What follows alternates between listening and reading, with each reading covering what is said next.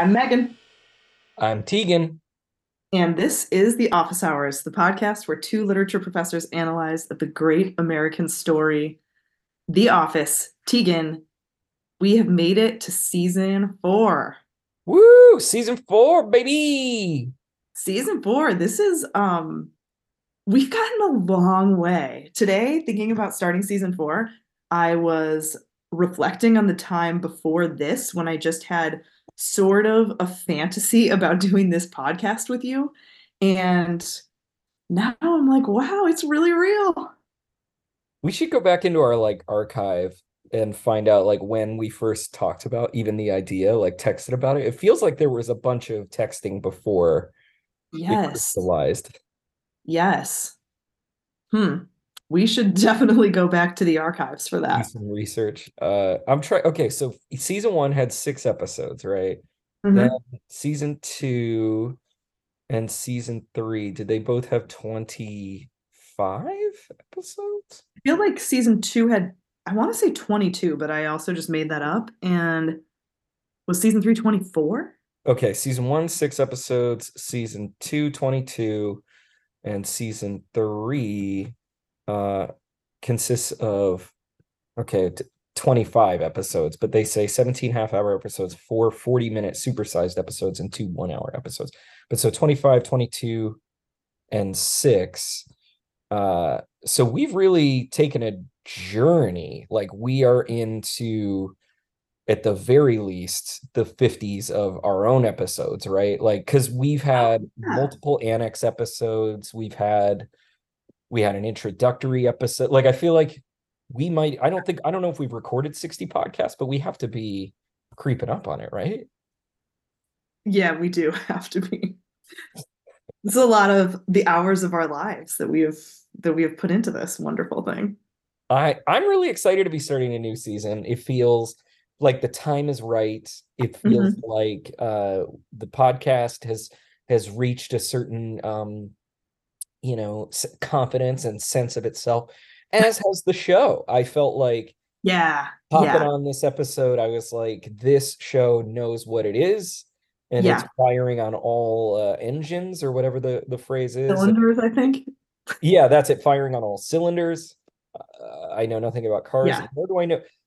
Ooh, I'll get to it in revisions and regrets, but I also know nothing about playoffs apparently. But in any case, I'm excited. It's just nice to be like in a new, I don't know. Does a season mean anything? Does it feel new to you, important, like a break? Yeah, it does kind of. And partly because I like the way that at the beginnings of the seasons they come back. So the way that Michael talks at the beginning, it kind of Yes. loops back to him not having the job, and he's like giving us a little bit of an update. In season three, I think in the beginning it was Ryan. There was also some change with Ryan, and he was talking about not being a temp anymore, and now he was a salesman.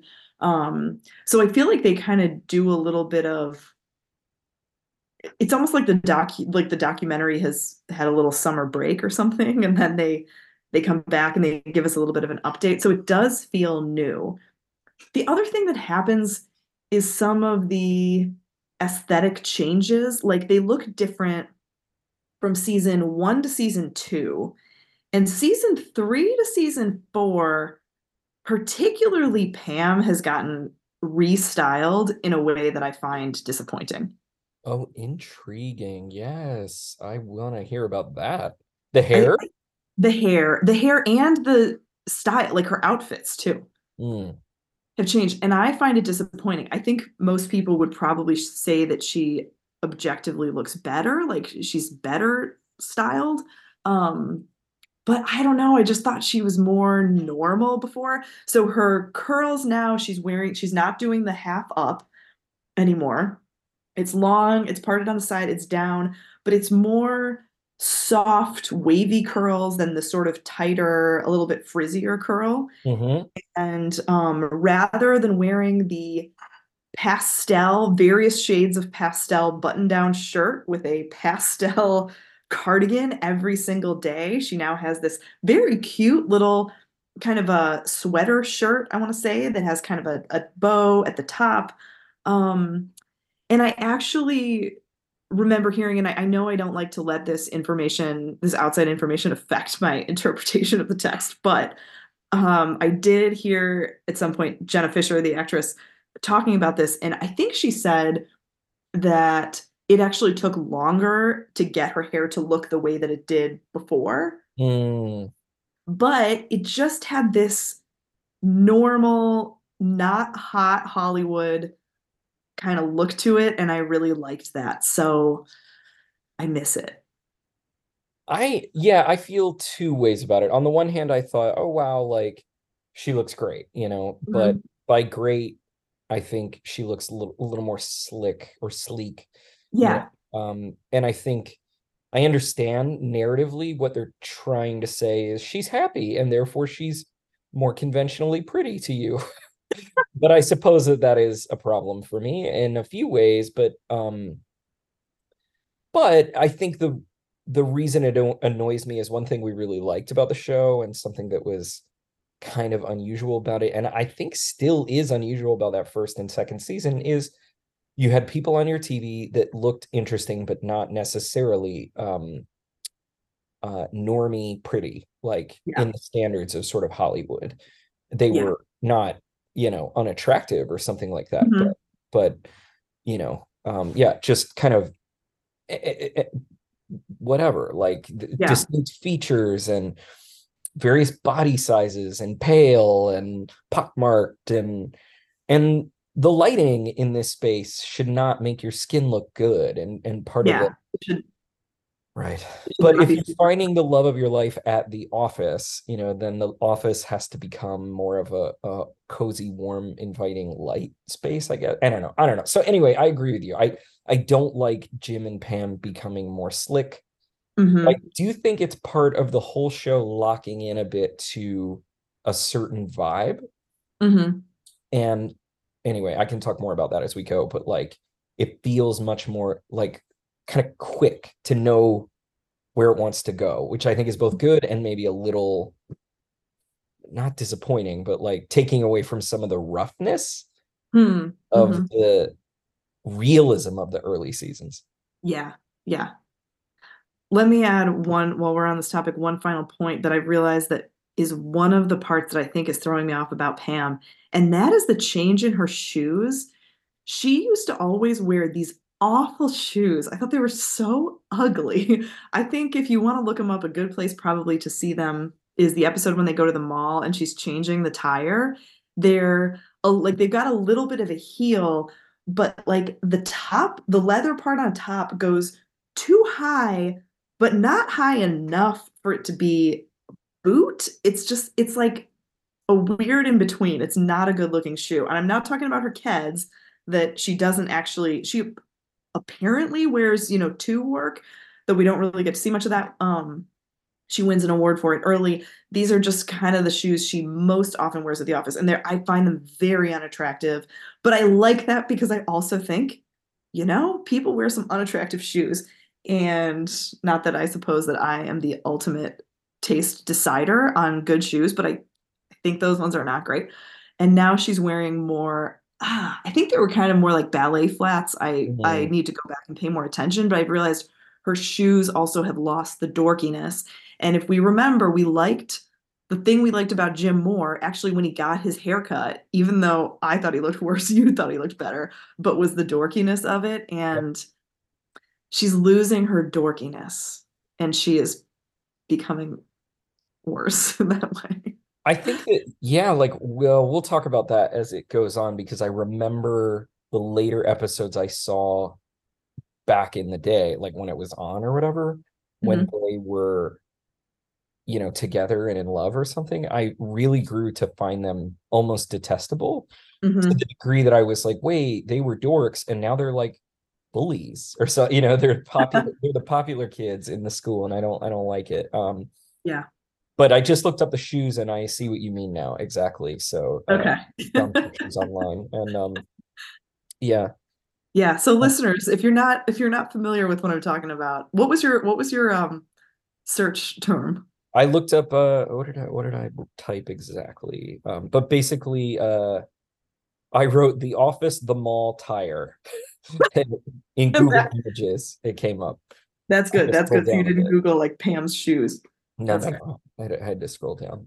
But I was gonna say, oh, I just liked your point also earlier about how a season kind of like looks back at where we've come. And it's kind of interesting to think about, like, I don't know, like, do you remember watching either this show or other shows like on TV? And so there was a seat that it was new TV season, Yeah. fall TV, and Hmm. then whatever summer or whatever was like reruns, endless. Hmm. And it was like, oh, is there a new episode of whatever? Nah, it's just a rerun.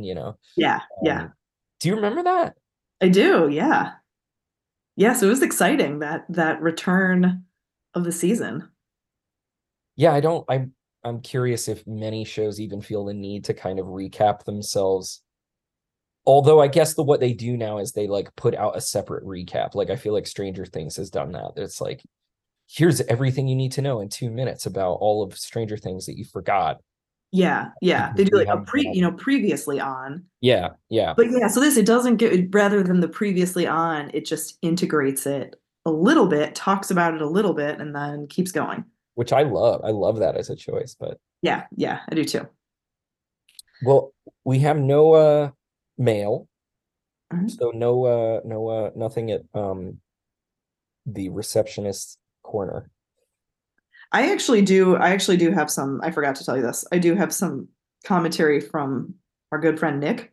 Okay, let's get there. All right. Over to Uh the corner. this is Over what to Nick says. One thing I like is that Nick sometimes likes to respond before he actually even completes an episode. He likes to do some mid-episode commentary, but this time he begins, I'm less than 3 minutes into your newest episode. So less than 3 minutes in. All I can say is nerd alert, but I'm still gonna listen to absolutely every moment. Oh, Nerd thanks, alert Nick. because it was our Dundee Data episode. He goes on, plus, I'm a firm believer in a good line graph, then bar charts or pie graphs. Then he says, no, I will actually say my preference probably goes line graph, then pie chart, then bar graph or histogram, depending on the type of data we're Hmm. sifting through. Oh no, I guess I'm a nerd too. Then I had to confess, I didn't remember what a histogram was. Answer, it's like a bar graph, but each bar represents a small range of numbers instead of just one number, if that makes sense. Mhm. I'm looking it up right now. You'll see it. It's Um, good. It's also a yeah, good it's a graph, I think. classic kind of graph. I'm looking what else, like a line graph. Classic graph. The for the Dundies, I was really kind of stuck on thinking bar graph, but a pie chart, I know you mentioned pie chart. That might actually be a really good visualization. I think so. I love, it's a good Yeah. one. Yeah. Um, I also got a recommendation in terms of the Dundies from my brother Ross, who has degrees in economics and data science. And hey, he said that what we have to do, said that if you're going to do this thing where you're giving out multiple Dundies in an episode, you have to create a weighted system. Like we have to start weighting them because it's not giving us great data. is Ross willing to help us pilot this or create an Excel spreadsheet for us or Oh, I think we could probably recruit him okay. for Okay. some. Well, I was thinking at the end of each episode, let's toss the Dundies into a Google Doc now so that you don't have to like listen back or we don't have to like gather it. But yeah, maybe they can help us.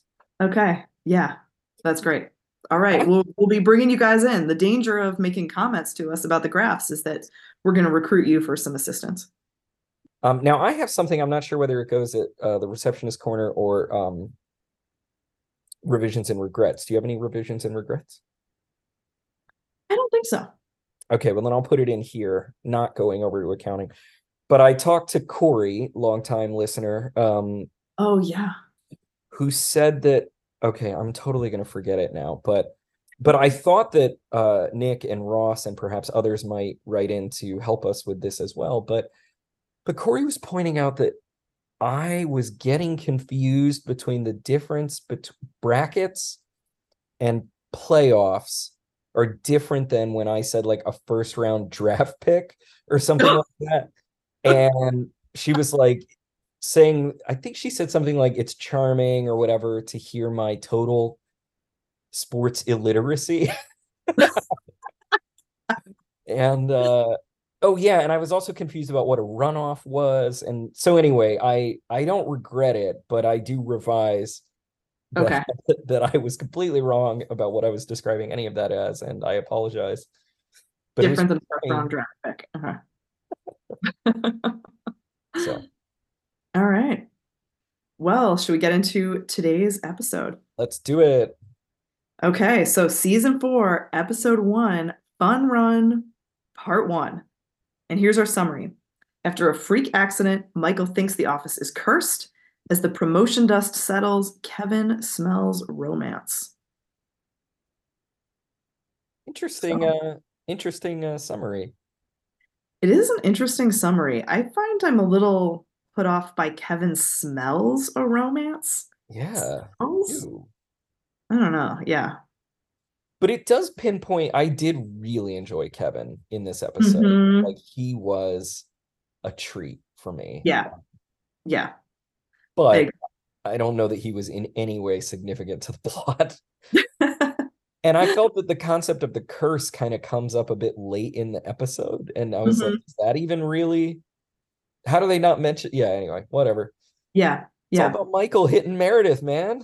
It's all well, we did get after a freak accident. Maybe Yeah. it's that they kind of had to withhold the surprise there. So let's start from the opening of this.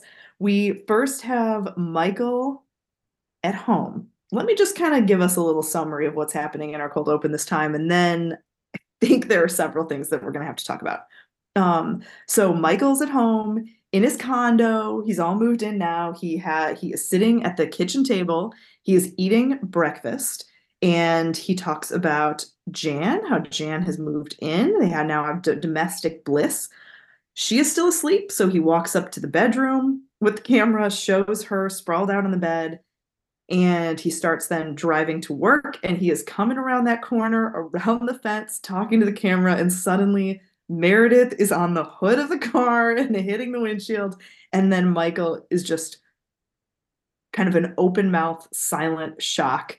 And then it cuts right to the music and the intro. So I think before we even get to hitting Meredith, we have to start with Michael at home.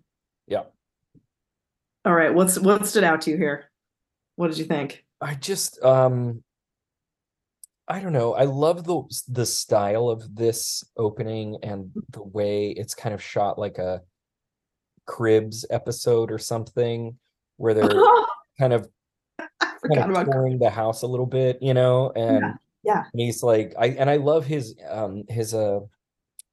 narration. Okay, Uh-huh. well, I did not get the job in New York, but I got the real prize, domestic bliss. Nan made me breakfast this morning. Well, she bought the milk. It's soy. This is why I do it. This is why what I have to come home to. She probably won't be up for a few hours. Um, and then yeah, yeah, I don't know. It's just the juxtaposition between his optimistic buoyancy and then the reality of like here's his unemployed former boss who Uh, is deeply and profoundly depressed. yeah. uh I don't know. And then of course, the rest of my protege Ryan is at corporate. Things are so good, and then he hits Meredith. But I don't know. I just found it like a great punchy opening. I wish I had more to say. What did you think? Yeah.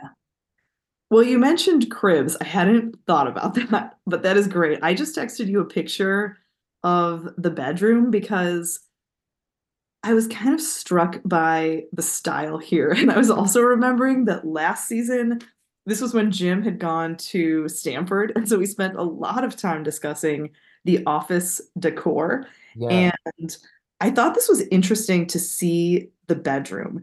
yeah, And let me maybe just describe some of the things that are here and then we can talk about it. So the bed, the sheets are pale yellow, pale pink pillow covers, and a floral comforter. There are some additional pillows that are on the floor, like the throw pillows. There's, I don't know, kind of a traditional sort of ugly lamp. There are some paintings. There's kind of, I don't, it's a little hard to tell, sort of a flowery painting with a gold frame. There's a picture, a couple pictures and frames of shoes. There's this weird, so there's a vanity in the corner, like a wood vanity with mirrors. There's one of those little signs on it that says hers. I don't see any his in this room. There is a very ugly, over the top, weird chair at this vanity. It's kind of orangish red and it's got this split in the middle. It looks like it's for Valentine's Day. There's an open rack of clothing hanging, and there's a stuffed big kind of pinkish chair. I do not think Michael has anything in this room. It feels like Jan has taken over. It seems like a lot of Jan things. And I am not impressed with the style. To me, it's giving grandma a bit. It's Yeah, giving it's got a bit of grandma. a bit of a kind of country hotel. Country hotel, good, yes. A lot of not paisley, but a kind of earth tone floral. And Yeah, earth tone floral. on the nightstand, we have, I believe, a picture of Jan. We do. Um, Large, like an 8 by 10. but what is so amusing is the two shoes, like high heels or whatever, on the Yeah. Are those wall. supposed to be like, I don't know, shoes from 1890 or something? Doesn't Where that kind of look? where's the hers thing that you were saying? I'm not, is that not in? Oh, there it is on the desk. Yeah. The vanity. I see. Yeah, Yeah. It's got those three mirrors. So that's like, the sit and do your makeup area. right. You got good words for this aesthetic. Grandma Country Hotel, earth tone floral. I was trying to kind of pin down what is this? And it sort of also feels I couldn't come up with words that were as good as that. But I was thinking sort of traditional generic. Hmm. Like it doesn't feel like a good personal sense of style. And it felt very different. I think part of what surprises about me about it is it feels very different than Jan's clothing style. And so it made me kind of wonder about what the relationship is between that of style of dress and style of house and how much or style of, furnishings and decorations and stuff like that. And how much do those things align for people or not align at all? Hmm. Do you have a And theory? it's like everything is so busy here too. Like they're kind of semi-neutrally colored. There's too much going on here. Yeah, yeah. But I think Jan always looks great at work and she'll wear more solid. Like she wears solids. She doesn't wear things with lots of print. She doesn't wear lots of florals like this. She does not wear pastels in contrast to Pam. She'll wear more black and white. There's a time I remember when she was at the convention, she has that great blue shirt that really makes her eyes pop. She we talked some about when she shows up in jeans and she's got that navy jacket. I was disappointed on the home front. What color are the sheets? Is it like a cream or is it like a, The light yellow, oh, it's kind of not like a baby yellow, like a baby baby yellow. nursery yellow. And then we've Um, got a kind of creamish quilted yeah, picture, I think. yeah, yeah, with kind of embroidered flowers. On the chair too by the vanity, there are boxes. Like she's been shopping. There's stuff all over the vanity. Her purse is hanging there. Her clothes are there. I feel like there's not a lot of space for Michael here. No, no. I mean, Also, I love how that's kind of expressed through her sprawled out posture. She's laid diagonally across the bed and appears yes, to be passed out. yes, totally. One other note here, vertical blinds. Wait a minute. We discussed those vertical hanging blinds over the window You that we are right. discussed somewhat extensively because they have them at Stanford, and that just seals the look of this bedroom as not good. Yep. It's not cozy, although it aims for coziness. Yeah. Well, it's why he does it though, Megan. That's what he has to come home to. That's why he does it. It is domestic bliss. Um, one more thing. I love almost everything about this opening except when Michael is sitting and eating the cereal, you can hear him eating. Mm. He's making too many eating noises, and that's really hard for me. Do you Once have I hear that, misophonia? yes, I think that I do. Yeah, yeah, yeah. Isn't that a thing where it's like excessive sensitivity to sounds Yep, or yeah, certain sounds? yep. And yeah, I don't know that I would officially have it, but there are definitely certain things. And like once I can hear the eating, it just it just makes me very uncomfortable and very intensely annoyed. I like to ask my students stupid questions on the first day to get them, or the second day Mhm. to learn who they Mhm. are. And one of the ones I always like to ask is about their pet peeve, biggest pet peeve, Mhm. and like one of the Mhm. most consistent ones is like people chewing, the sound of people chewing, the sound of people eating, grinding their teeth. It's so interesting to me how that is such a trigger for some people. I mean, for me, Yeah. the like endlessness of a bass like that shakes my chest, that bothers me, but I'm not as Oh, bothered by really? I'm Huh. bothered when people chew with their mouth open, but it's the visual sight, not the Visual sound. irritation, not Yeah, sound. Yeah. that's right. That's right. Yeah. I actually remember this is going to make me sound insane, but one of those sounds that bothers me is just a repeated sound of something bouncing. So if I am, for example, running and I am behind someone in front of me who has one of those water bottles attached to them or keys or something like that that are bouncing, both the sound and visually, it like makes me crazy and I have to get around them. Mm, But I remember when I was in high school and I take the public bus and then it would drop us off like a few blocks away from the school. And so you'd walk from there to school. And there was a girl who had a backpack with 1,000 keychains on it. And as she'd walk, the keychains would just bounce and make this noise. And I still remember being just enraged by it. And I would have to get away from her. Like I could not handle that sound. mm. Yeah. Yeah, so this was a tough Michael moment for me.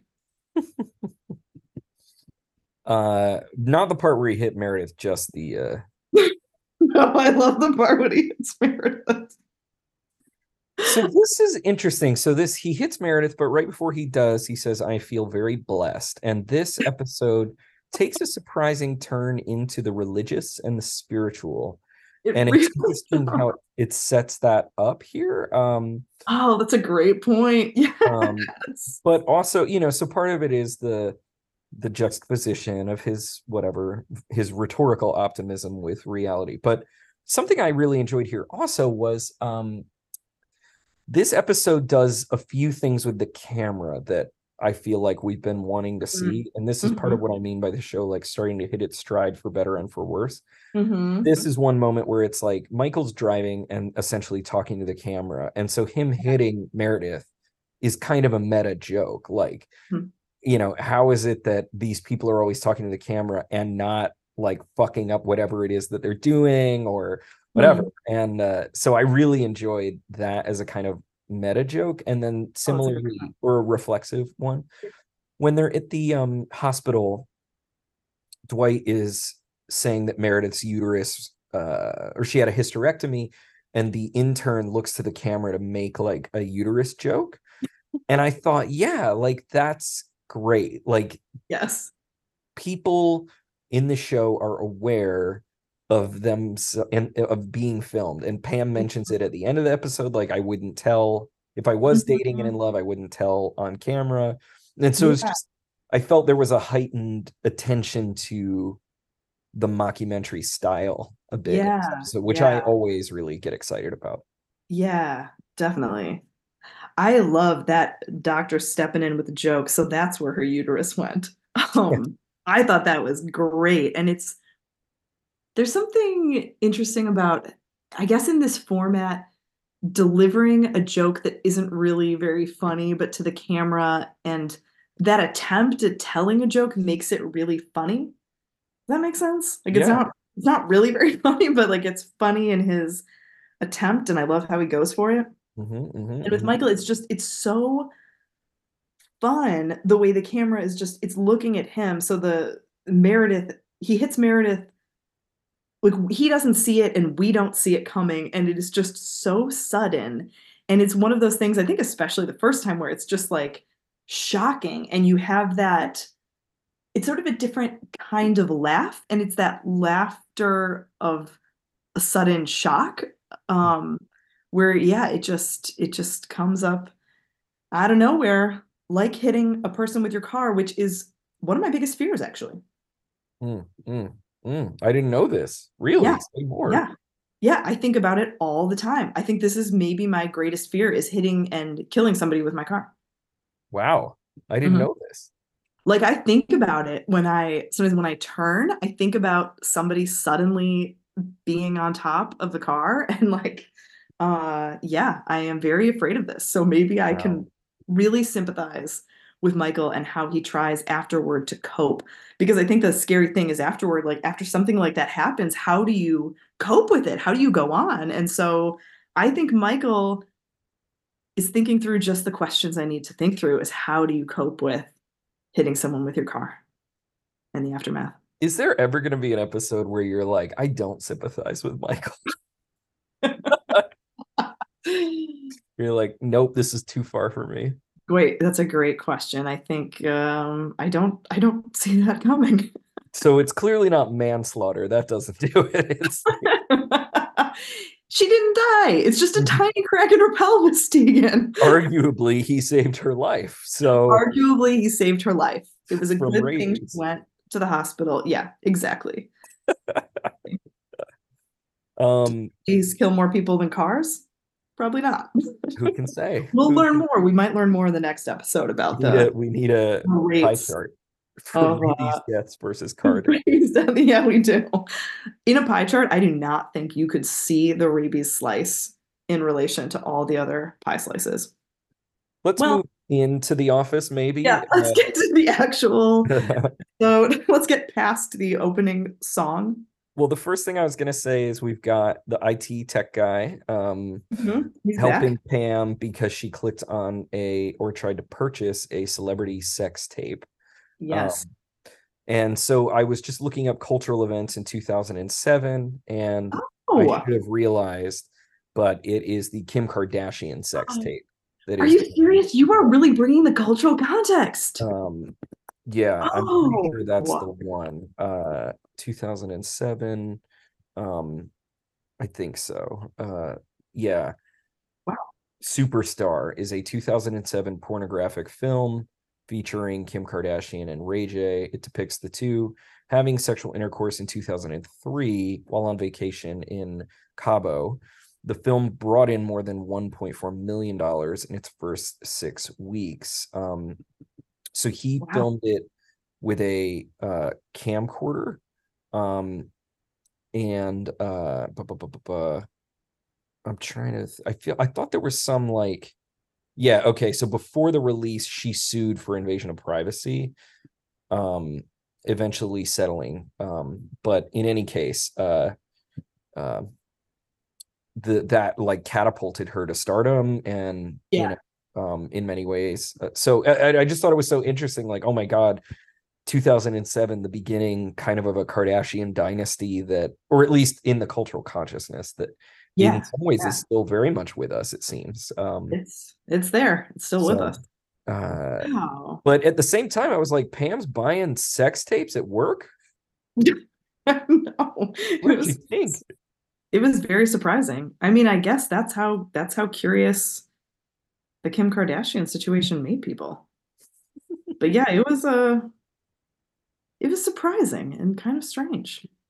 I love the back and forth between Jim and Pam there, and the way she says it all happened so fast. Like, I think that actress is a like an assassin of scenes. Like, I think Yeah. she steals a lot of scenes, and I don't think she's ever gotten as much credit as Uh-huh.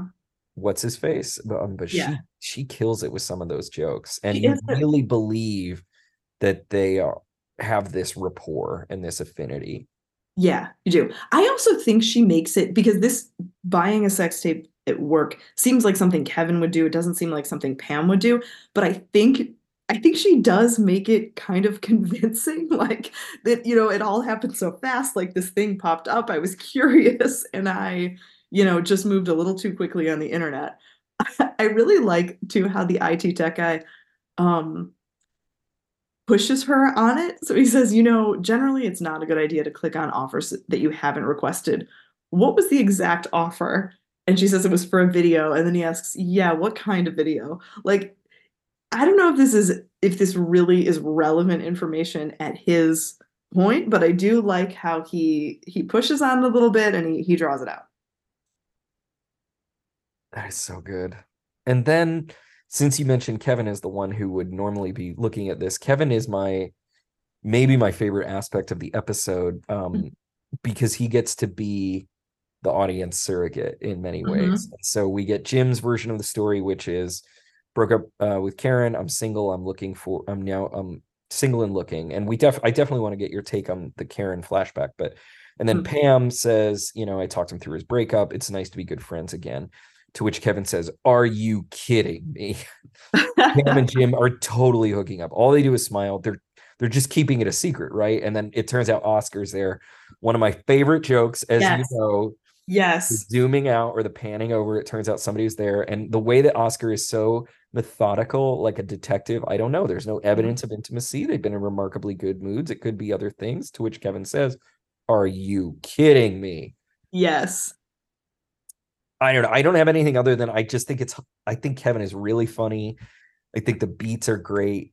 The Hmm. one question I did have a question for you about what Jim and to what extent what Jim and Pam are doing is a performance for people in the office or it's genuine. But what was your take on the Kevin curiosity? I found Oscar to be especially delightful Yeah. here. Yeah, I love it. And I always think of you when we see this camera move, but that suddenly Oscar is in there. It's interesting as a pairing too, because they rarely do in the conference room interviews. Are there ever two people? I mean, it does that with the interviews with Michael and Dwight often. So Michael's there and then it goes out and Dwight is over his shoulder. Or when Dwight was temporarily the boss, it does the same thing and Andy's there over his shoulder. But typically they're alone when they're doing these conference room interviews. And there's something very, I want to say intimate. Like there's something about who would be the one person who you would go in and do that interview together with, and there's just something delightful about the two of them having that together and their back and forth and their disagreement about it. And yeah, Oscar is cautious. Oscar wants the evidence. And so I think he's a good balance to Kevin. You're the Oscar in that scenario. I'm the Kevin. You Yes. want textual evidence, and I'm like, come on, the vibes. Yes, yes, totally. This might be, are they the best pair of us in the office? Is Kevin or Kevin and Oscar here the closest we're gonna get to Oh, you and me? gonna have to think on that, but We're gonna possibly. possibly. So the thing that comes after that is Jim and Pam actually talking to each other. Yeah. This might be the low point of the episode for me. Oh, interesting. So are you thinking of the scene about the flea market and the mountain biking? Yes, so they're talking about what they're gonna do for their weekends. They're supposedly separate weekends. Pam, yeah, so Sunday, I'm thinking of going to the flea market at the drive-in. Jim, oh, that sounds fun. I'm mountain biking on Sunday on Montage Mountain. Pam, cool. Jim, yeah, well, have fun with that. I thought this was very interesting. I don't necessarily disagree. It was like kind of a low point, but I liked the like Kevin's kind of surveilling them or Yeah, whatever, which yeah, is because he's kind of definitely, standing back and watching.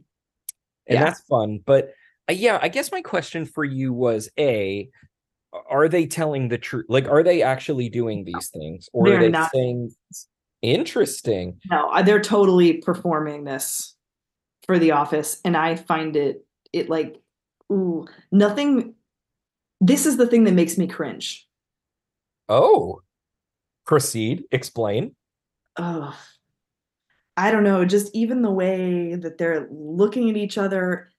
I don't know. Do I not like people to find happiness? maybe. But there's just, ooh, I can't even quite pinpoint it, but Michael chewing, the way they're talking here, both just draw the disgust out of me. This is really interesting. I don't think we've really cracked this question before.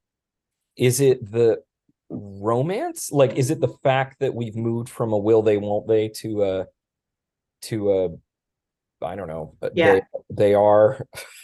I do think that I don't enjoy that as much, but there's just something too about this because I really this is not what they were doing on the weekend. I really think that they're just playing this up and they're just having this little fake conversation and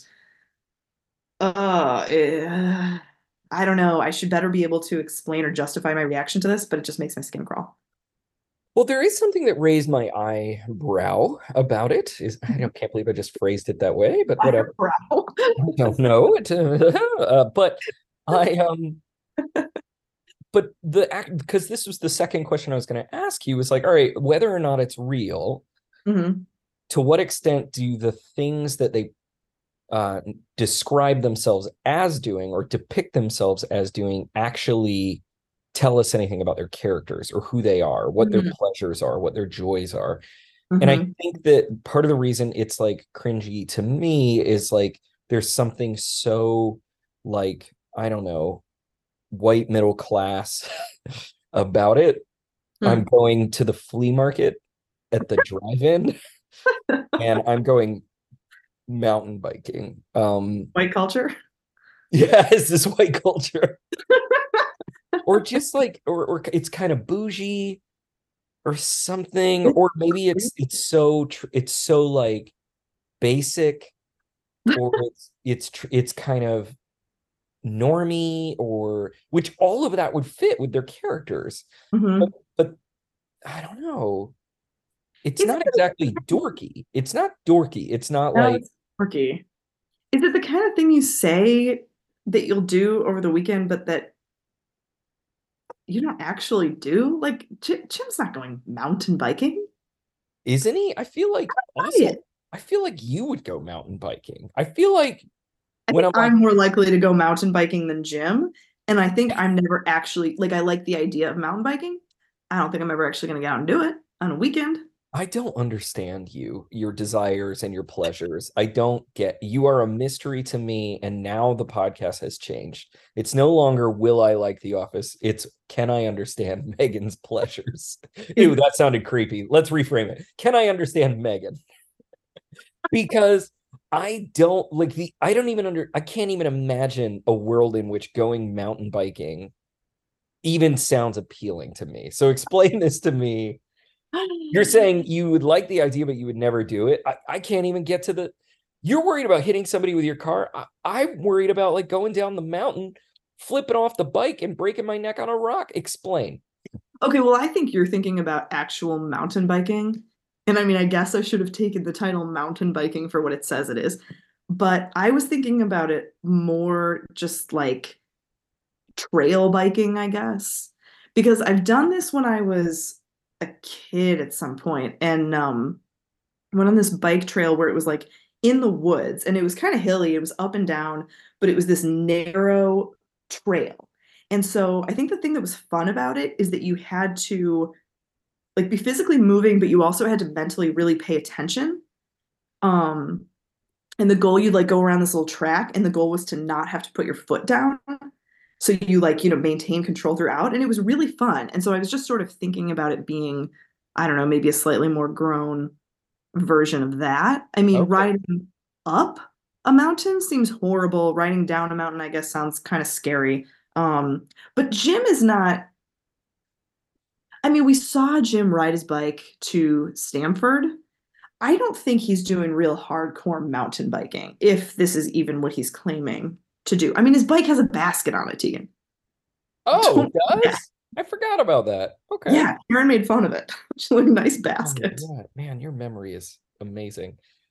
I am currently looking up mountain biking. It seems it's a broad discipline and a wide sport. That it includes all kinds of possibilities. I am trying to understand where it is I got my vision of mountain biking as some sort of danger zone. Hmm. And isn't that movie 127 hours? Isn't he riding a bike, or is he just, Oh, isn't that the one where he has to cut off his own arm or something? yeah. Oh, it looks like no, he's Oh, just hiking. it's hiking, yeah. All right. Well, then I don't know what I'm picturing. But anyway, I did find out that Mountage Mountain is real. Hmm. It is a ski area in Pennsylvania, and it is located 8 miles from downtown Scranton. Oh, okay. So not that far, and it is, we could go. Like you could meet me here and we could go mountain biking at Montage Mountain and we could cosplay Jim's Sunday weekend. But you're arguing it's fake. But so why would he offer Totally that? fake. And why would Pam say flea market at the drive-in? Because they're going too far and trying to cover this up. Ah, and And is Angela did that. Angela did that thing with Dwight. Like, just don't make such a big deal. They're overdoing it. I see. Yeah, that's my take. I'm trying to see if flea What's market. yours? Am I wrong? I mean, I don't know. It looks like holy shit, they really know their stuff. Okay, so in West Wyoming, Pennsylvania, there is a Moonlight Drive-In and they do a flea market. Oh, wow. So I'm fascinated. Okay. So this All is right. good information on the Scranton area. Yeah, apparently. Okay. Well, so So, they're liars and you don't like them because they're happy and because they're lying and because yes. it is Yeah. also by the, you know what? I know what makes me cringe about it. It is so stereotypically gendered. Woman is going shopping and the boy Mm, is doing like nature physical stuff. hmm. Yawn. Yeah. Yeah. Boring. You know what we haven't even gotten to? When Michael returns, The best part of this episode. Yes, let's Michael do it. returns to the office. So he walks in. He says, "Ladies and gentlemen, I have some bad news. Meredith was hit by a car." Jim, what? Dwight, where? Michael, it happened this morning in the parking lot. I took her to the hospital and the doctors tried to save her life. They did the best that she could, and she's going to be okay. Stanley, what is wrong with you? Why did you have to phrase it like that? Oscar, so she's really going to be fine? Michael, yes, she has a slight pelvical fracture, but people have survived far worse. Pam, thank God you were there. Michael, yeah. Andy, did you see who did it? Dwight, no need. We can just check the security tapes. Michael, kind of a good news, bad news there. I was able to be on the scene so quickly because I was in the car that hit her. Jim, who was driving? And Michael just kind of does a face. Pam, oh, Michael. It is maybe one of the best scenes of The Office of all time. I don't know. What do you think? I love this. I think it's absolutely fabulous. Why do you think? It's the it's the whole ensemble Mm-hmm. playing off of Michael's unique inability to take responsibility or something, but just Yes. I love Stanley's response, what is wrong with you? Yes.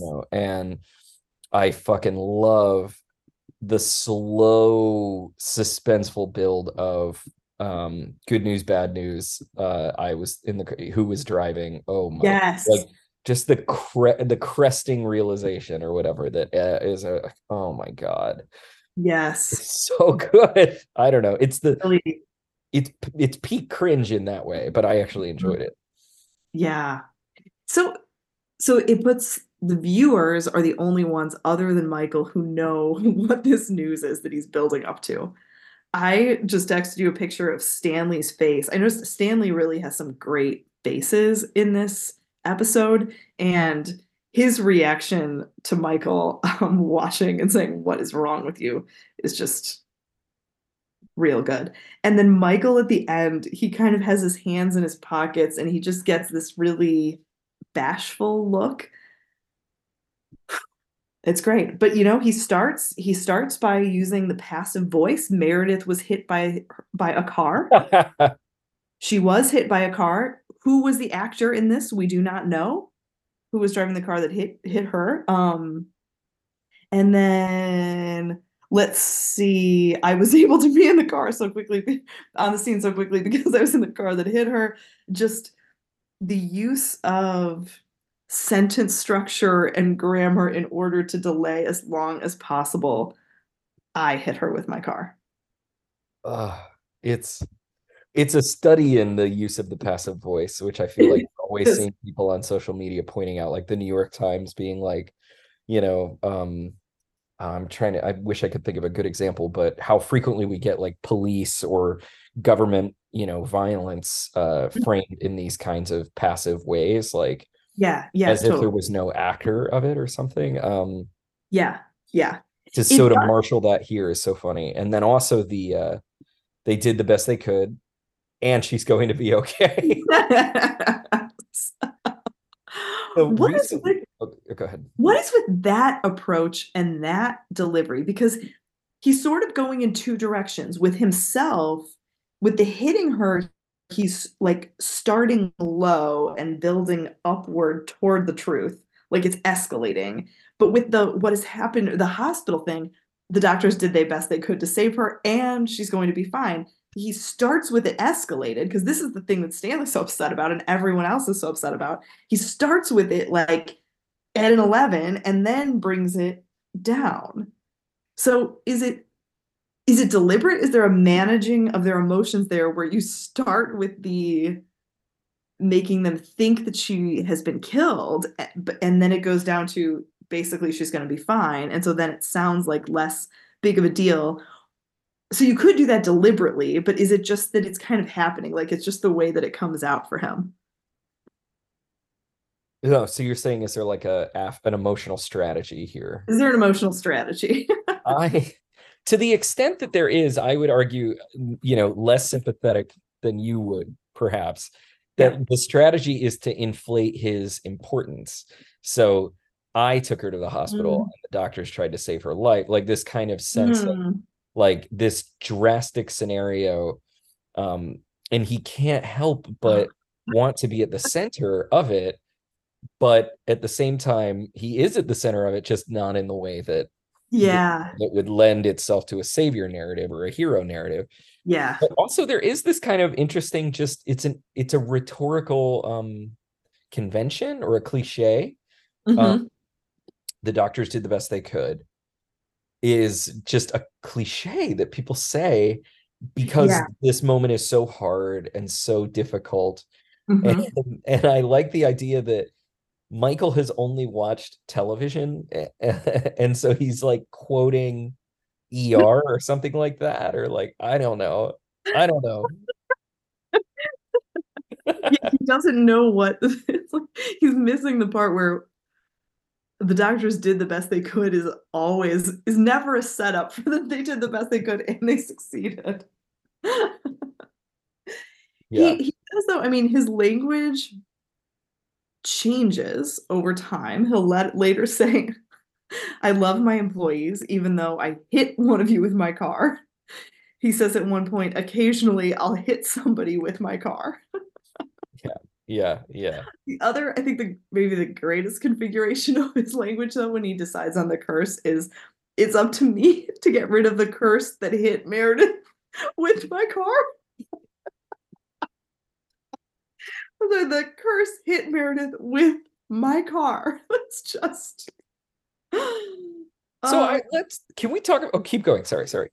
just well, there's one more quote actually I want to go to, and that's when he's on the phone with Ryan, and Ryan asks him, "Did you do it on purpose?" And he said, "No, I was being negligent."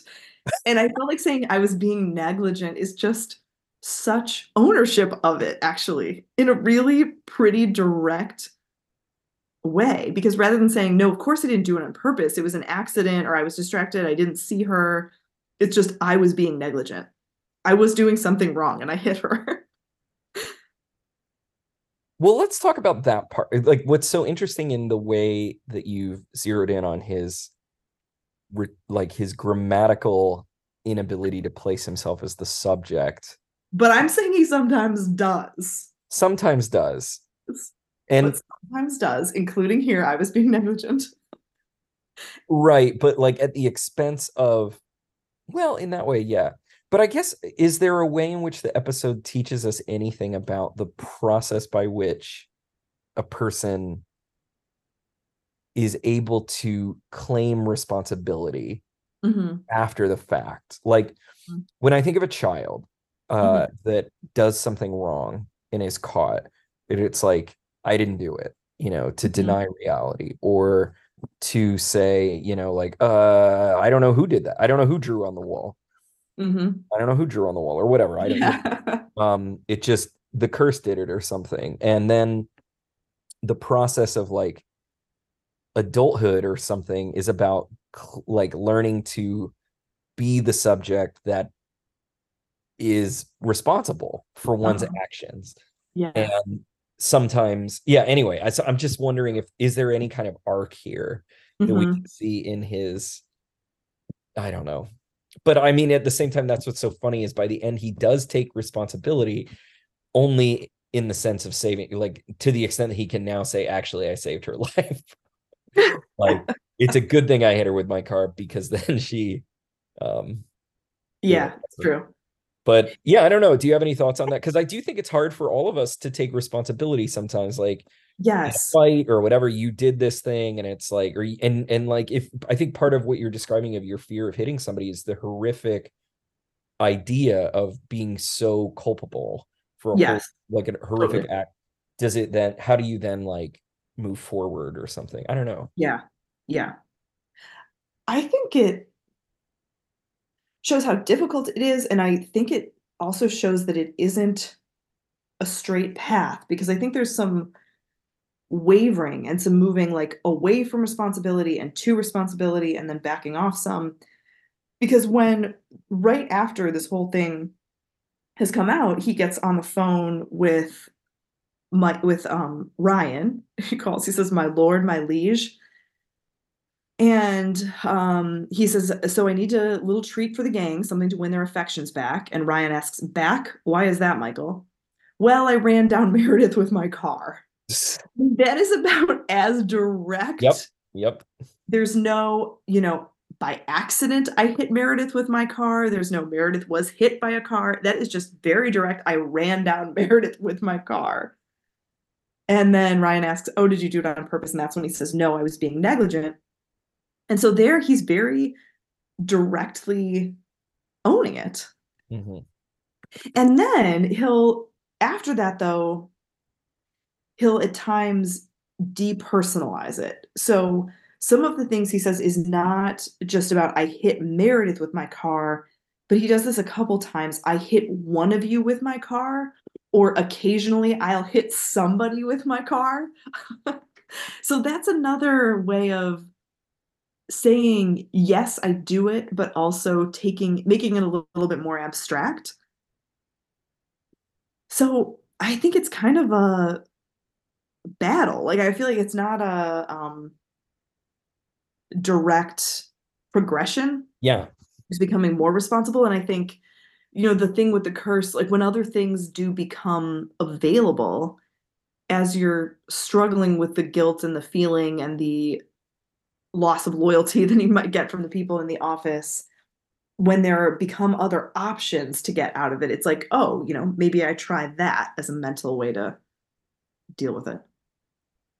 Yeah, and it's kind of interesting, like how differently, like to Ryan, he's able to be more direct, Yeah, yeah. but and either because he thinks he already has Ryan's affection and admiration, whereas it's more tenuous with the people in the office. Protege, as he calls him. Yeah, or because Ryan is his superior now, and he has to speak sort of straight with him or something. I don't know. It's interesting that with Ryan he's able to, and that I mean he says at one point like it wasn't even one of the like the cool ones or the The popular. popular ones. Yeah. He says you spend your whole life trying to get people to like you, and then you run over one person with your car, and it's not even one of the popular ones. And everybody gets on your case. Doesn't make any sense. God is dead. Well, if there was a God, then Ryan and I would be married by now, Kelly says. And then Michael says, maybe believing in God was the mistake. What did Oh. people believe in before? And this is one of my favorite moments of the whole fucking show. The sun. Maybe there's some sort of animal that we could make a sacrifice to, like a giant buffalo or some sort of monster, like something with the body of a walrus, with the head of a sea lion. or something with the body of an egret with the head of a meerkat, or just the head of a monkey with the antlers of a reindeer with the body of a porcupine.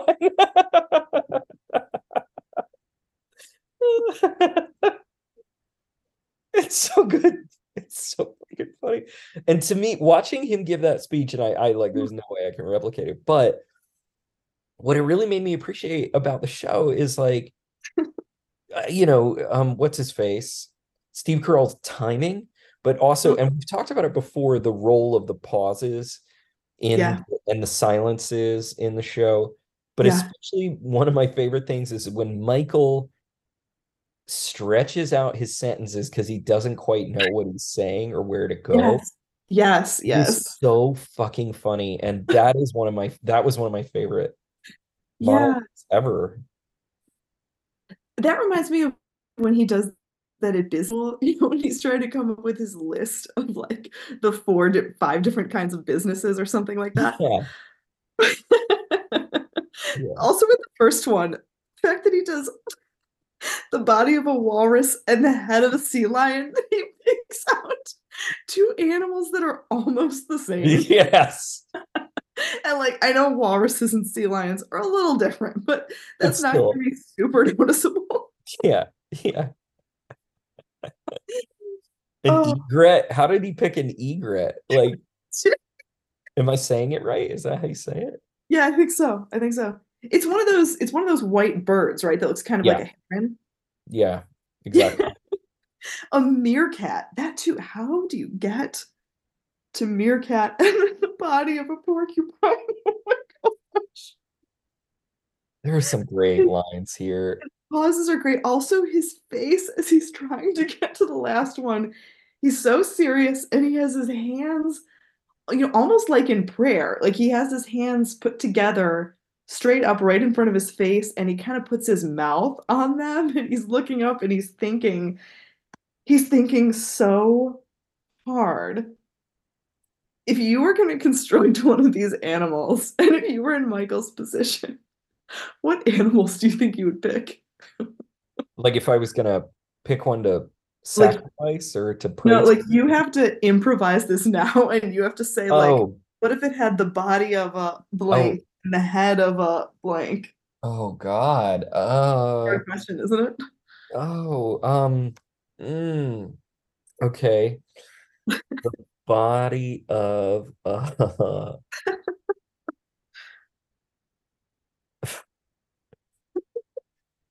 Can't think of a single animal.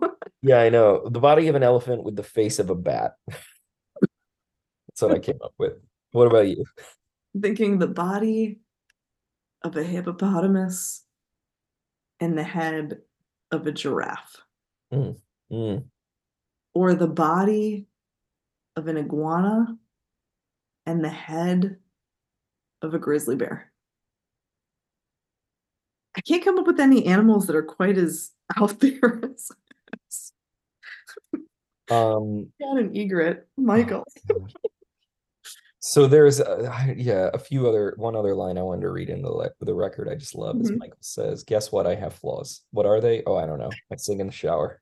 Sometimes I spend too much time volunteering. Occasionally I'll hit somebody with my car. So sue me. No, don't sue me. That is the opposite of the point I am trying to make." So this is what I mean by like the show becoming quick and a little slick and like, Uh-huh. and not in a way that I necessarily dislike, but it Yeah. feels like they've really nailed here Hmm. Michael's particular brand of kind of stupidity and humor. But Hmm. the moment of that didn't work for me, not so much with Michael, but with Creed, who, as you know, I like and I'm more sympathetic to. Hmm. But his moment is they're all in the hospital, and oh my God, we got to talk about the hospital scene with Meredith. But um, she's on painkillers, and Creed's like, "Oh, really? What kind? Codeine, Vicodin, Percocet, fentanyl, Oxycontin, Paladone? Uh-huh. What? You know?" And I just felt like, okay, like, oh, and then the line about him being in a cult is funny. I like that line. Uh-huh. And what is it he says? Like he's been in a lot of cults. It's more fun to be a follower, but you make more money as a leader or something. Yeah, that was good. Yeah. but it is, I was a bit, it's not so much the wackiness of it as the, I don't know, it just felt kind of like, okay, here's his bit. Like his bit Yeah. is he's gonna be like wacky and kind of Got like zany. a shtick. Yeah, and it felt a little like, and I'm a little nervous about the show getting into a shtick because I honestly felt like Dwight was a little shticky in this episode too, with his kind of like toady-ish response to Michael, and it's like, did she talk back or something? What does he say? He's like, Oh, um, did you spurn your advances? was she talking back? Did you get sick of that face? Did she owe you money? Is this downsizing? Did she spur your advance? And I was just like, okay, yeah. But I so some of the characters are starting to feel a little Hmm. caricature-y to me, and I'm curious if you agreed with that or that wasn't a problem for you. I actually liked Dwight in this episode. But Wow. no, Creed's the worst. I did like watching people's faces as he started to ask about the painkiller list of painkillers. So I liked watching other people react to him there. And I do think his thing about the cults, I think that that was actually pretty funny. But yeah, I'm no lover of Creed. I know you're not, and he didn't win you over here. Should I tell you about what I like about Dwight? Sure. It really is in his reactions with Angela. It's in the Ah, interactions with Angela. okay. Yeah. That's a great plot.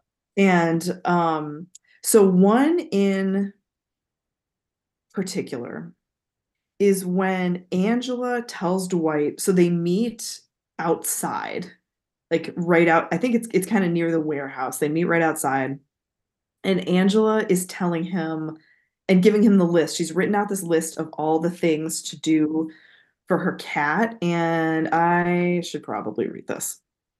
So she says, there's a diabetes shot. Roll the insulin in your hand. Don't shake it. She gets an ACE inhibitor with her meal, but you have to put her right in front of the dish or she won't see it because of the cataracts. Mix one capsule of omega fatty acid with her kidney medicine. And you want to give that to her 15 minutes after she's eaten. And oh, there's a fungal cream because she has this infection under her tail. So you're going to have to lift her tail and put the cream right at the base of her tail.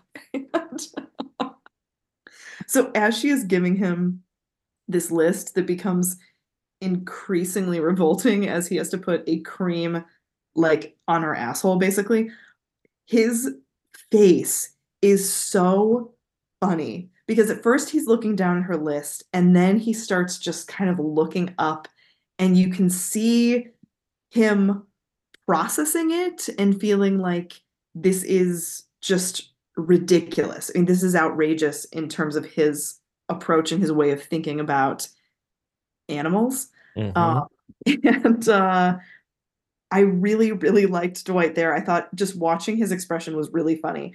When he returns, so he has gone to take care of Sprinkles, and when he comes, he just tells her, well, I gotta read this too.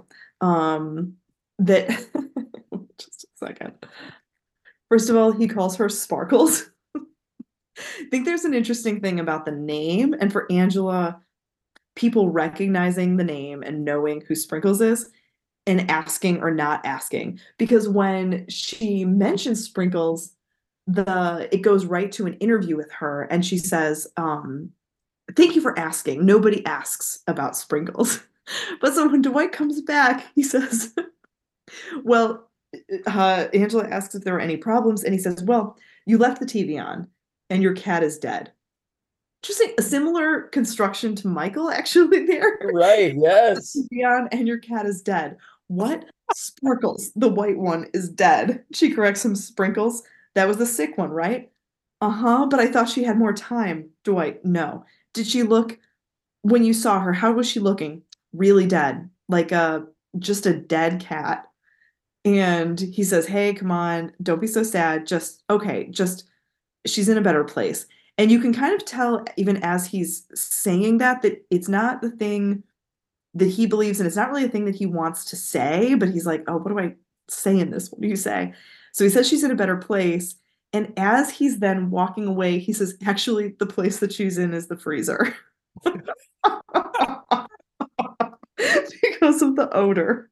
Oh, God. I just felt like he is so straightforward, sort of clinical, and he's got, I mean, I think this is a big point of contention for their relationship. And they've really been in alignment on a lot of things before, like on discipline and how you think about power and authority, how you would think about raising a child. But they have this really big difference on animals, and him coming from, he talks about like his kind of farmer perspective versus her and her relationships with her cats. And I think this is really a pretty interesting relationship conflict. Yeah, I love later she says you don't like them, and he says cats do not provide milk or wool or meat. Milk or wool or meat. Yeah. No, I think this is real. On the one hand, I thought, okay, we're moving Angela into a bit of a cartoon with like crazy cat lady, but on the other hand, I'm here for it. But I totally agree with you. I found this hysterical um, and yeah, like actually kind of an actual real development of a tension that would arise in their relationship Yeah. based on their different philosophies about what animals are supposed to be or what they do.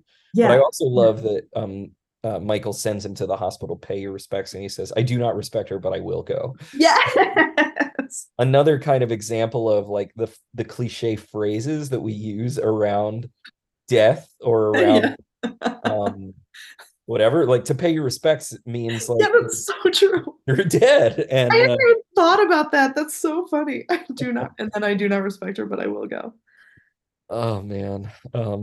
So, on the note of animals, one thing I noticed that I haven't noticed before, I don't know if they were there, but Oscar has these dog pictures on his desk.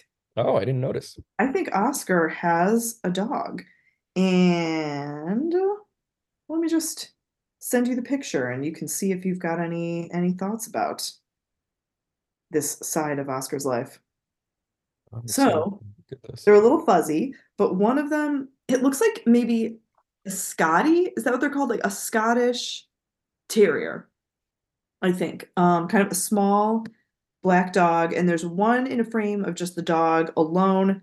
And there's another one that is Oscar. And my picture is like very fuzzy, so I can't give good detail on this, but of Oscar holding the dog, and the dog's face is close to his, and he's wearing a green hat. So Oscar seems to have a dog that he cares about. Hmm. Yeah, it's hard to see, but I am. Yeah, it'll be interesting. We've never heard this mentioned, right? We have not. Well, I believe this scene is from, by the way, one of my favorite moments in the whole episode with when Oscar says to Kevin subtle. Uh, Yes.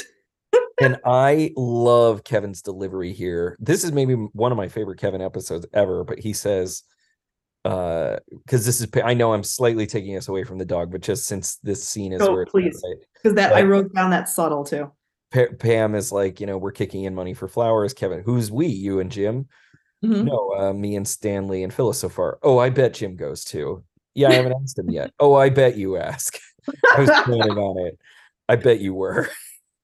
And I just love the way he delivers like, oh, I bet you ask, Mhm. I just oh man. But it would make sense to make Oscar the dog person and Angela the cat person and have them, kind Hmm. of go at it. Yes. But let me ask you about religion. Since it comes up in this episode. And Hmm. I had a thought as I was watching it, and I was like, am I going too far? Um, the thought that occurred to me while watching this episode was like, is this how religion arises in human cultures? Like, does this episode sort of show us the need for religion? And it like, this is, I mean, like, as I recall, it's been a long time since I read Freud's Moses and monotheism, but I really feel like he kind of says that it's like, one of the factors is like kind of to manage guilt, Hmm. and to forge like kind of community bonds or whatever. And Hmm. I mean, I remember something too, of course, some Oedipal dynamic of all of that. But like, people that like kind of commit awful things and then as a way to like begin to form a sense of responsibility and whatever, like not redress, but like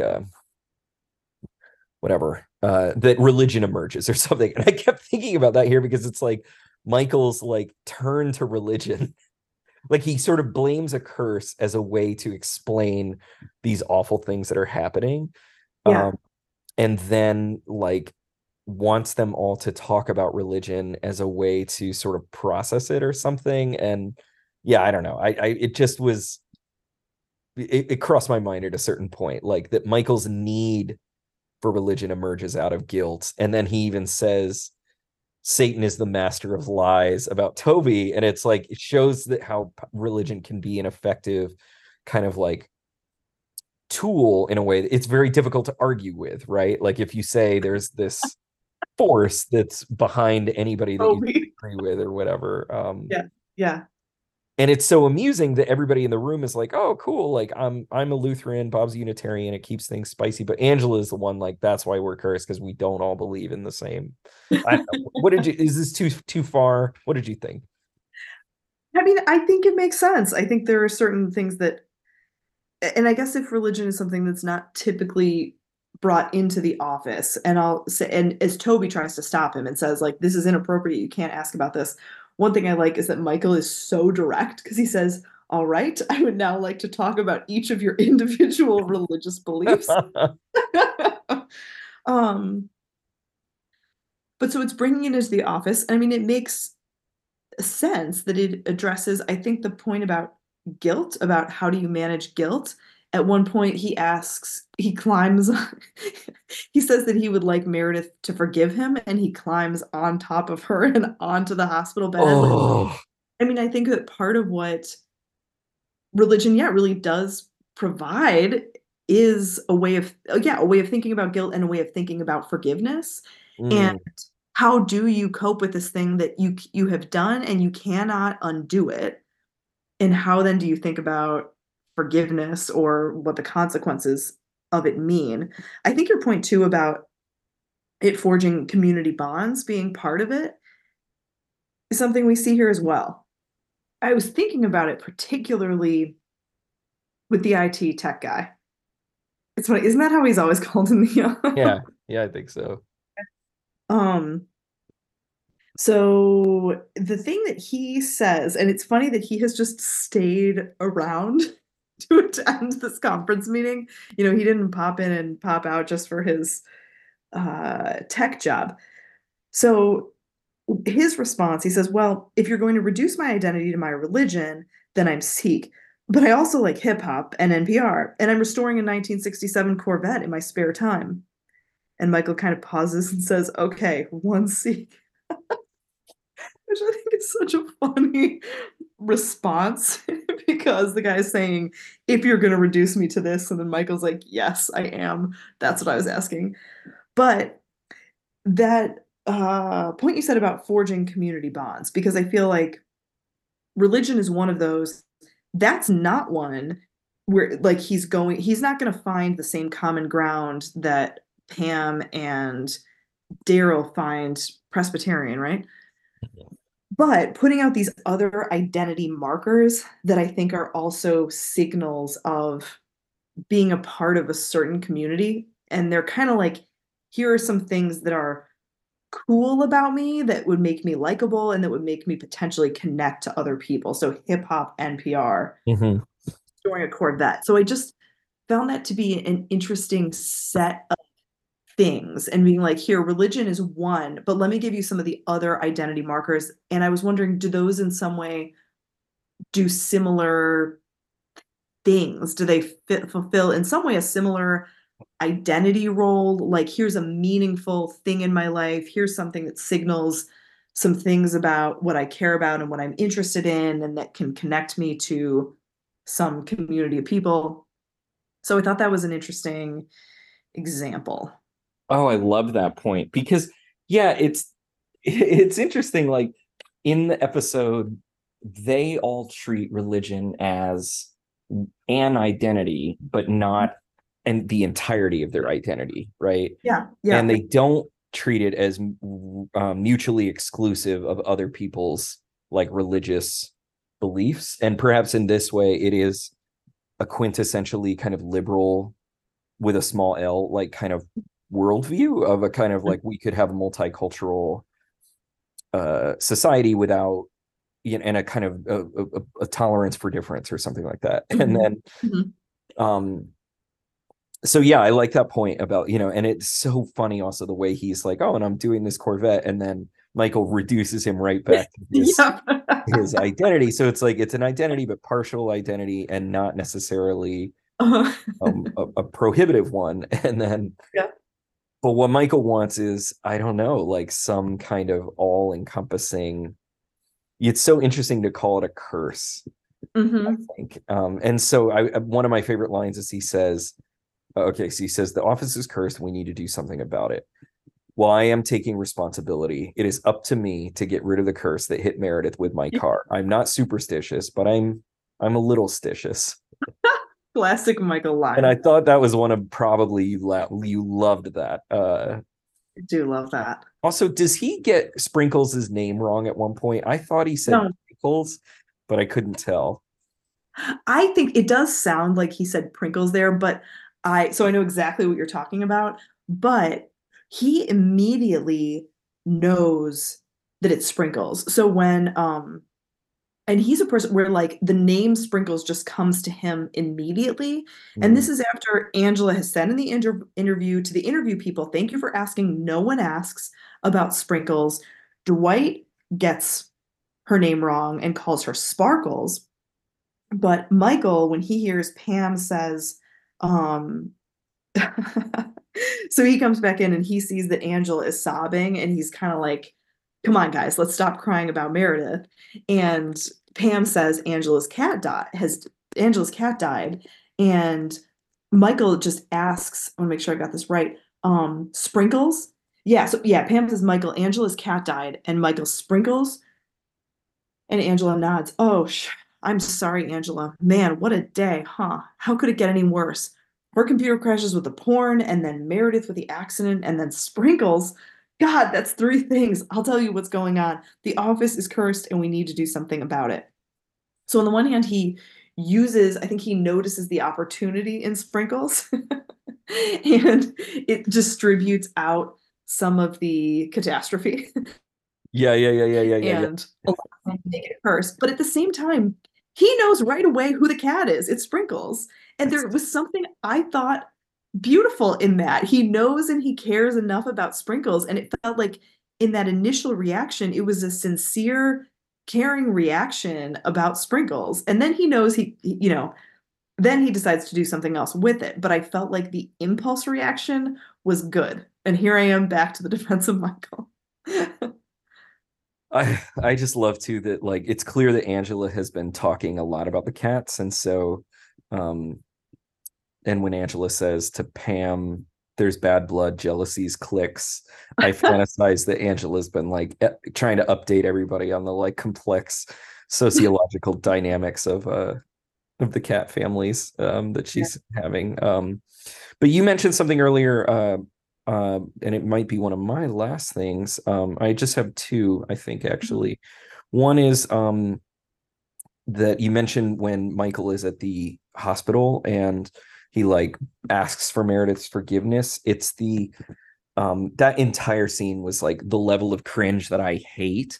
And Mm. not only the asking for forgiveness, not only Meredith being like, oh, I'm so glad you all showed up at the same time, but also like his fucking with her IV accidentally.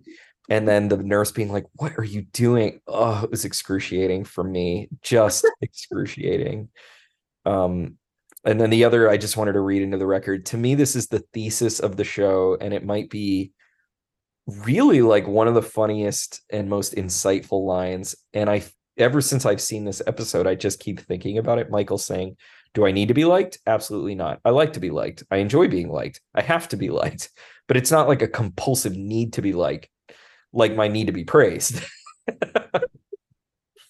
It's not like a compulsive need to be liked. like my need to be praised. Oh my God. I don't know. It's I'm gonna be thinking about that line for a long time because it's so great. It is so, so great. Even the, well, the on the one hand, the self-awareness of like might need to be praised. So he is able to acknowledge that. The there's just such interesting things that he does with language in this episode for sure. So do I need to be liked? It seems like there are a lot of things where we've got kind of a scale of either like escalation or de-escalation. Do I need to be liked? Absolutely not. I like to be liked. I enjoy being liked. I have to be liked. So I have just as a synonym for I need to be liked. How different would you say is I have to be liked from I need to be liked? Is it different? It's not different. No, But what no. he ends up he's making a fine distinction here, but it's not like a compulsive need to be liked, Right, right. like we need to be praised, which is indeed compulsive. Compulsive, yeah, which as if those aren't the same exact thing. Or a function one of the other. But I also love it too because it's like a version of I feel like I've been in therapy and said some version of the like, do I hate my father? No, of course I don't. You know, do I this? Do I that? Okay, sure, yeah, that whatever. And it's like, Yeah. okay, like Yeah. and we circle back around to whatever we've been denying without recognizing it. Yeah. Well, the one other thing that I would like to talk about is Ryan's outfit. The Wunderkind. Oh my gosh. Well, one other side note, when they get to the hospital, they are walking through the hallways. Michael has that big thing of balloons and he's talking about how to me, as if this is an insightful thing, to me hospitals are associated with sickness and he's like disgusted by them. But they are walking down the hall and there is a body that appears to be completely covered and I was wondering if there was a dead person in the hallway. Um but anyways, that's not the point. So Ryan's outfit, yes. Ugh. So Michael has been on the phone. He has called and he has talked to Ryan, and then it cuts to the interview with him. Do you have that up? Do you want to read the Ryan thing? Sure. Yeah, the Wunderkind thing. Yeah. Okay. People keep calling me a Wunderkind. I don't even know what that means. I mean, I know what it means. It means very successful for your age. So I guess it makes sense, but it's a weird word. Dude, it is a weird word. Ryan has gotten so out of hand so quick. Yeah, he But is. I want to ask you about his outfit and what you think about this. So let me just send you a little picture here. Um, he is looking pretty different than he looked before. And in contrast to Pam, I think like the life change for him that he has does make sense for a to have a total makeover. He is wearing a black suit over a black shirt, a black and gray striped tie. So this is really a very black forward ensemble. Mm-hmm. What do you think about this look for Ryan? I'm not saying I've never worn a black shirt with a black tie. I'm not gonna say, but I did look like a waiter, whatever, when I did that. So I mean, on the one hand, I think it was like a mid 2000s version of like cool or whatever. So Mhm. he's trying hard, Yeah, yeah. but it is definitely, I mean, it reads as corporate douche. Corporate douche. That's a good way of putting it. Yeah. I mean, even at the time, I didn't like these kind of ties. I've never liked this kind of diagonal like it's not exact. It is a striped diagonal, but it is almost more like a geometric vibe or something. I Yeah. There's various shades of gray in there. yeah, I don't like it. I'm trying to get the texture of the shirt, but either way. But of course, the other thing that is perfect for him is he's got this kind of um I don't know, he's got product in his hair. He's got a Yeah. sheen to it. It is a really pristine haircut that doesn't exactly fit his head, but he also has just the perfect 5 o'clock shadow. Like it He is does. Yeah. Yeah. so manicured and so Uh-huh. anyway, Manicured to look unmanicured, kind of. exactly. Like Yeah. the So he shadow. just looks Yeah. kind of, yeah, corporate douchey. What do you think? Yeah. Yeah. I think you are really great at labeling styles. I feel like you were able to kind of capture the essence of Jan's room and corporate douche. I think is definitely this look. Yeah, it's just it's a lot. And it reminded me of Dwight when he becomes the manager and he paints the entire office black to intimidate people. And I felt like Ryan was kind of doing a similar thing, using a similar move. Like, I am going to wear all black and it is going to make me intimidating and it is going to make me look powerful and it will make people bow down. Ryan's the worst. He is. Uh, Michael's protege. yep. Well, Is it what do you time? think? I think it's Dundee time. I knew instantly who my Dundings were going to. Okay, let's hear it. This was not hard for me. Mm-hmm. And so the Truth Speaker Award goes to Stanley, uh, Oh, okay. Tell us more about that. who says the most important line I feel like in the whole episode, when he says, so Michael had said she's going to be okay, and Stanley says, "What is wrong with you? Why did you have to phrase it like that?" Yeah. I just think it's an incredible moment, and the way he says it, the Yeah. fierceness, the inflection, and then also like he's speaking the truth, and it's kind of like the counter response to the whole show or to Michael, which is like, "What is wrong with you?" So I just love that he finally asked the question that has Uh-huh. been on all of our minds: "What is wrong with you?" But then my other Dundee goes to the Audience Surrogate Award for Kevin. Hmm. Everybody saw it coming, but I think like he's so cute and charming in this episode. He gets so many fun moments, and yeah, and I've already read all of his stuff, but I loved his oh, I bet you do. So Okay. I am going to give a few awards out tonight.